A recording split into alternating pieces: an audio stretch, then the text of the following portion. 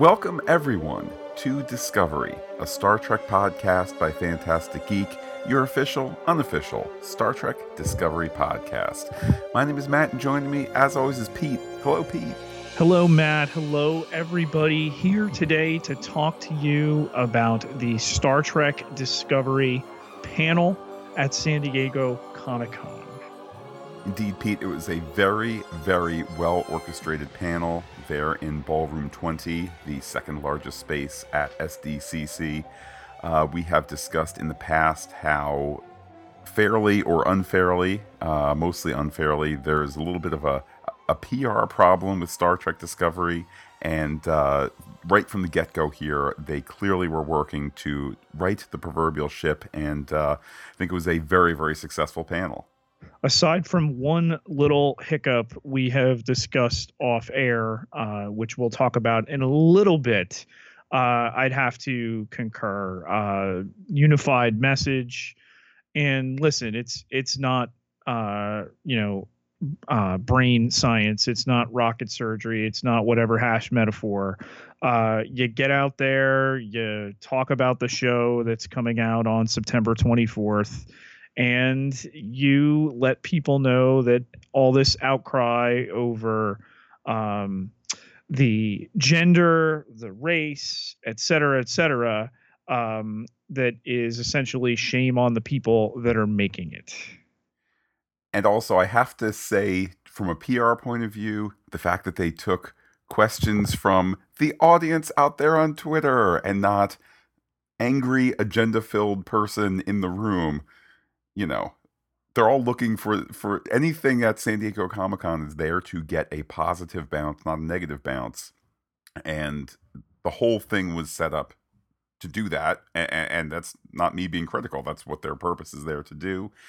Stars on stage, Pete, included Sonequa Martin Green, Jason Isaacs, James Frain, Doug Jones, Anthony Rapp, Shazad Latif, Mary Wiseman, and of course it was moderated by Rainn Wilson.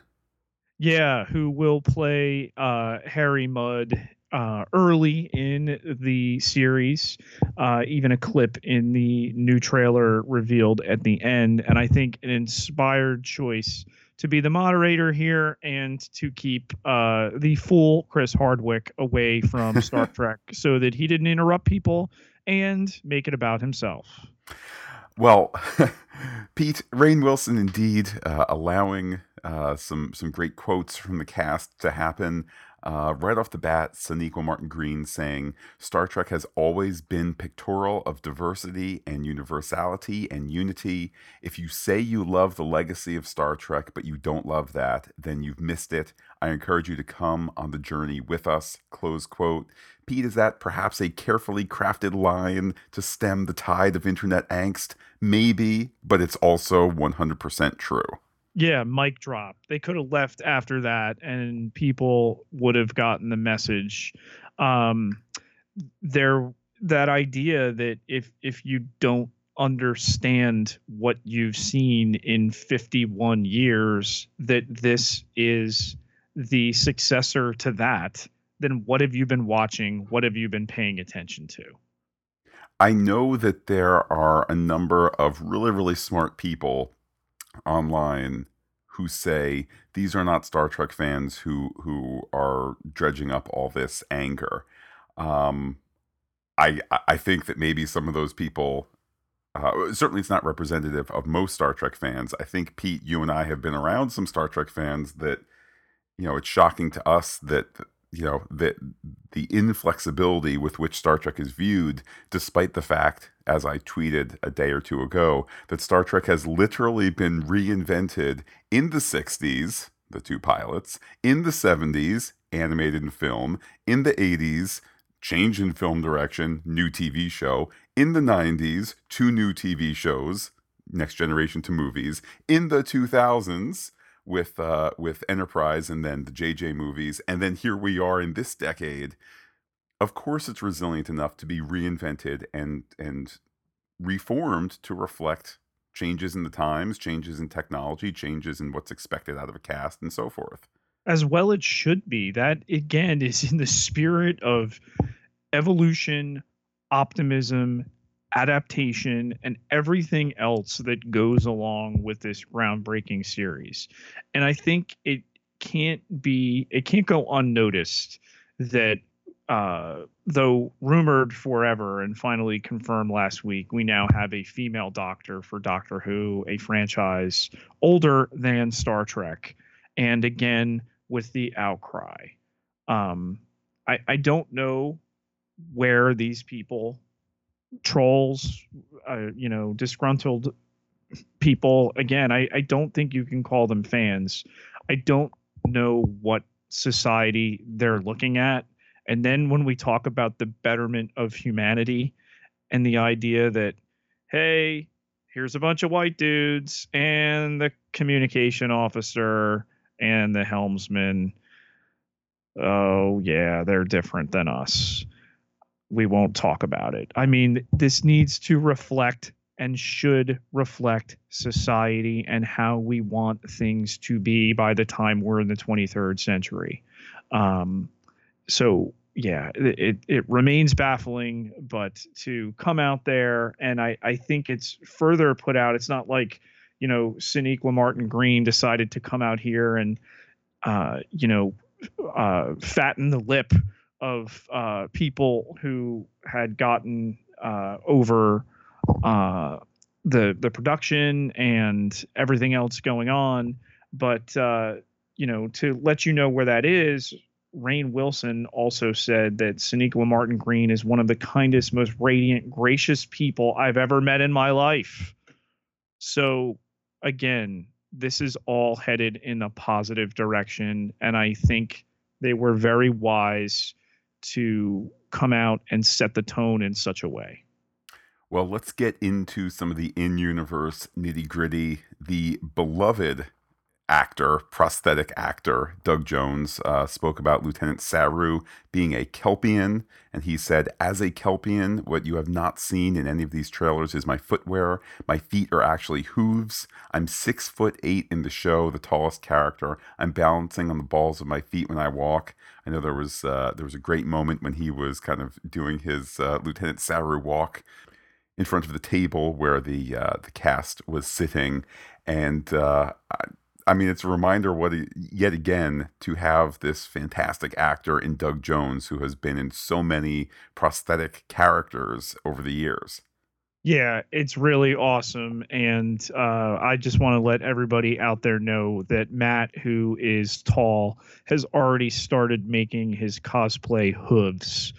But adding to that, a little bit more that came out earlier this week, his species, he is the first of his species in Starfleet. The ability to sense death comes from being a predator on his planet and a highly evolved, reflex. So let's forget all the character work Doug Jones has done in all these different franchises under all of the prosthetics and everything like that. There's a great background to this character that I think is going to come across that much more with the performance and what he brings. So I'm super stoked. He's going to be the Data. He's going to be the Spock of this show, and can't wait for him. I think this is going to put him in Emmy discussions. Wow. Well, certainly time will tell on that. Another telling reveal, actor Anthony Rapp revealed that actor Wilson Cruz will be playing his character's love interest and partner in the show. So certainly the promise of diversity met with that announcement as well. That was a big deal for that to go out yesterday. Wilson Cruz has quite an internet following, given the work he's done on My So-Called Life. He was in Rent. He's of Puerto Rican descent. Again, this is the type of representation, diversity, and appropriate reflection of the world we're in now and the world we want to go to.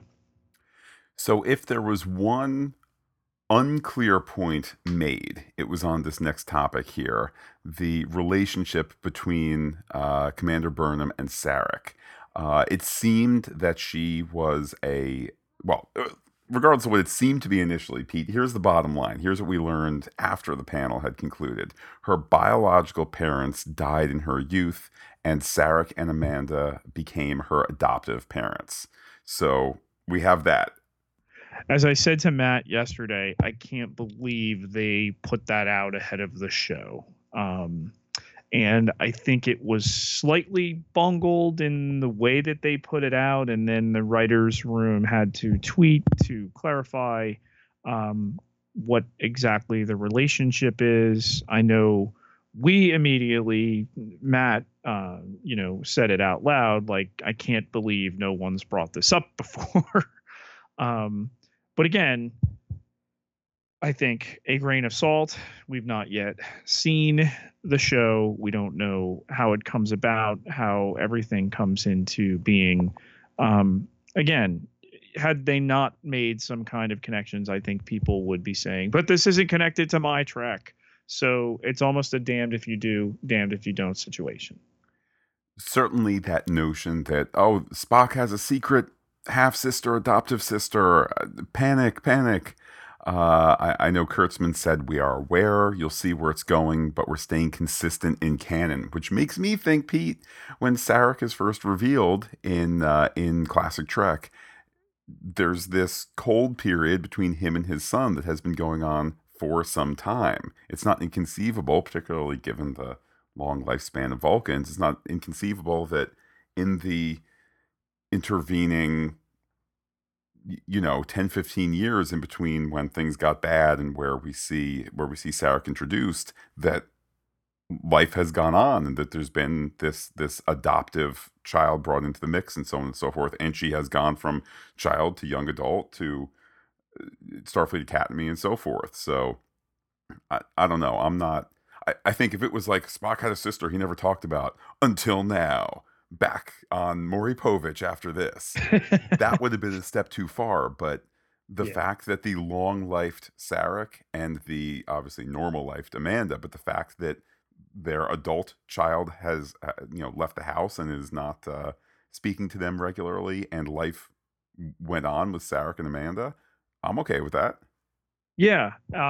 If they want to color in this area, I'm fine for it. Again, let's give it an opportunity to see how it plays out, rather than you can't do that. It doesn't count. Blah blah blah blah blah. Later on in the panel, they showed the new trailer, which I'm sure everybody listening to the podcast has since seen on YouTube and whatnot. It was the first view in motion, which is to say not as a still picture, of Captain Lorca. Pete, definitely still a Slytherin there, regardless of whatever universe we're in. Yeah, I'm not touching that one. But Jason Isaacs here asked where his captain ranks with Picard and Kirk and all those others. He said he is the most messed up, the most damaged of any of those. Which again, go back and listen. Floated last time to Matt that what if there's some kind of other agenda, there's some kind of other thing going on with his captain and the Discovery, given we've got the 2-ship situation, and even the trailer brings up another ship. Indeed, the Europa. Well, Pete, shortly after the panel ended, at Star Trek Dog on Twitter tweeted, "Now you can raise your expectations," close quote. This surely must be a wink to Nicholas Meyer, who said at Mission New York, in our presence, he said to a fan, "Lower your expectations." So I know you and I both got a good chuckle out of that. Yeah, and Stella is at Star Trek Dog is Nick Meyer's dog. Something they talked about at Star Trek Mission New York, how it's a animal friendly writer's room. He brings his dog. There are cats. It's just a tremendous dynamic, and this account has teased so many things throughout the production, and with the reception, with everything that went on at this panel, for that to go up to Twitter right afterwards. What an absolute wink at the audience. Well, Pete, let's dive on into that trailer. First thing that caught my eye as it started, the shots of the USS Shenzhou exterior look absolutely incredible. I'm loving the design of this ship more and more the more that they show it to us. Yeah, it's really appropriately you know messed up. I mean that lovingly for the time period. You go back and you look at the original series, and obviously the models were of the time. And then if you're watching on Netflix, you're looking at the updated effects, which are what, like 15 years old at this point. So to get all this texture and chromish, bronzish going on. Yeah, we had the shot from the original trailer of it poking through the atmosphere. And here, in the early part of the trailer, with the Starfleet Delta on the ground as the ship goes up, they've made that somehow. So there's some kind of situation where they're stranded or just want to put a Starfleet Delta on a planet. I don't know, but yeah, I love the ship. I love the pink port. Is it the bridge? Is it just a window? Is it Shenzhou forward? I don't know, but it's reminiscent but different at the same time. That could be your navigational dish there. But indeed, Pete, for all the visual effects in the trailer, yeah, there are some lens flares, there are some camera angles that are slightly askew, but it's using technology not available in the '60s or the '80s or even 15 years ago. I think we'll be okay if it I know sometimes we will. occasionally uses stuff that is similar to other space-based projects involved that J.J. Abrams has been involved with. We have to be okay about it. If this looked retro, I think people would mock it for its silliness. Use the tools of the time. Could they have gone through some kind of process to make things look backdated? They could have, but again, where is the fun in that? You've got all these tools, you've got all these pixels at your disposal. Why not, again, Final Frontier and all that. So yeah, I love it. I can't wait to watch episode after episode in action of these ships. Some comments had been made at the panel even before it about the Klingons that we're seeing in the show are trying to kind of get back to Klingon roots. It's an ancient sect. It's ancient traditions, that sort of thing, which I think is the show as a production, the producers, whatever you want to call it, trying to say without giving away too much. Yes, we know that there are the non-bumpy headed Klingons out there, but because of the whole thing discussed finally in Star Trek Enterprise and all that, but these are old school Klingons. They get to look different because it's akin to us saying, "Well, I'm going to dress how Henry VIII dressed, or I'm going to dress how the Romans dressed, or things of that sort." That's why it looks so different because they're going farther back in time. And references made in the trailer to how the Klingons have been in disarray for generations, maybe giving a hint that this is where the show is going to start to have them coalesce as an empire of power and grow into what Kirk finds, and so on and so forth. And I think that therein lies the ability for them to have 1960s Klingons, Star Trek the motion picture Klingons, these Klingons, get it all back. It's all heading in the same direction anyway. I love that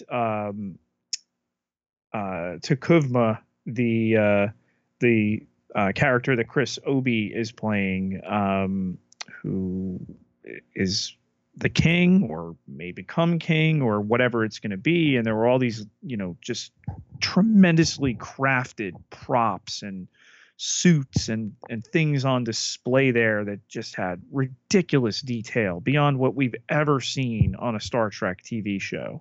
Um, that his goal is to light the fire, and there's some kind of ritual that's going to sound the call for all houses to unite, and that was on display at San Diego Comic-Con. So there's the continued, looks like a funeral ritual going on there. We could tell from the previous trailer with the howling, but I think there's some very clear machinations going on politically. Moving on, Sarek is on the holograph phone at one point, saying, "You must challenge your preconceptions, or they will most certainly challenge you." Pete, hold on now. That might have been included in the trailer at San Diego Comic-Con to not just be a cool Sarek line when he's talking to his adoptive Yeah. daughter. It might be a metaphor for fans viewing Star Trek. I think it is completely with purpose that they included that. Hey, oh, we have this line from Sarek, and there's been the reaction to the trailer, the first one that we put out. So there you go. So mirror, reflection, boom, shut up now. Listen to the message. Remember what people enjoy about this show. It's I loved Star Trek when I was little. I did love the space battles. Okay. But the older you get, and I'm 41 years old now, I am so driven to the metaphor. I am so driven to what is this in our society picking up on and making a message, and then they're going to have a space battle or drama built around that. And I think that's the best type of storytelling. Shakespeare was doing it, Matt. And then there are people associated with Star Trek for years and years and years with this Shakespearean background, and boom, you hold that up to people. Okay. Yes, they're asking people to pay for that. That, I think, is the biggest source of complaint. It's an issue for another time, though, because what they've shown you with these two trailers and everything they've put on display is that what you wanted in terms of commitment and the level of scope that they're going for is coming. There's also the fan service stuff in there. No surprise that we'll see Harry Mudd at some point in the series. That was mentioned all the way back in January with the casting of Rainn Wilson. Not in January. It was a little after that. Was it? Okay. It was. But there was the line in the trailer where Burnham says to him, "You're mad," and he says, "I'm Mudd." It's great. If anything, he kind of swallows the M in "I'm" a bit, so he's not saying "I Mudd" as in the episode title, but it kind of sounds like it. And it's just a nice moment there. It's tremendous. I was so excited with that casting.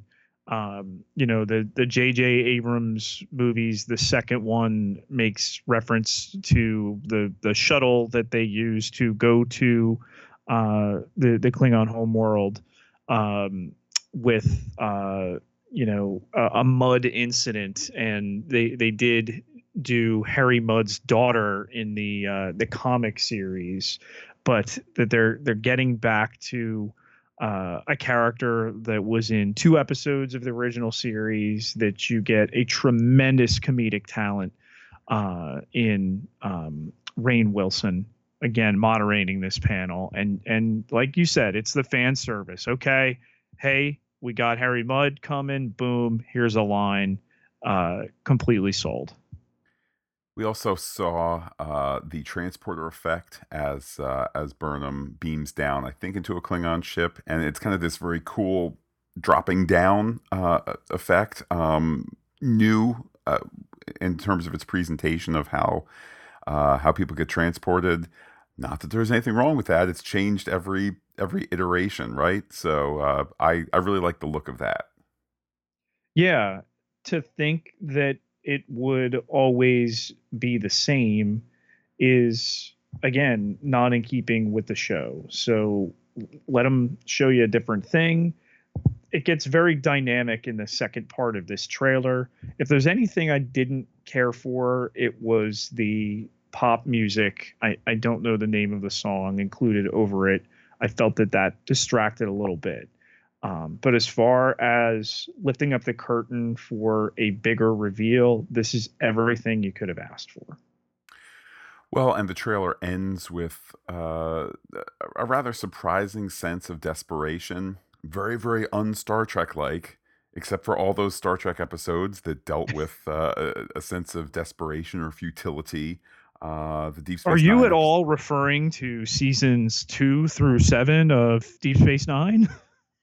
There's that. I mean, heck, the season 1 Deep Space Nine episode with the presumed war criminal Cardassian who gets, who is not him and gets stabbed in the back by the Bajoran because the episode concludes, we can't get past our hate sometimes. Or I mean, even there's classic Trek episodes. The Pete, what's the episode with the white on the one side and black on the other, and vice versa? Let that be your last battlefield.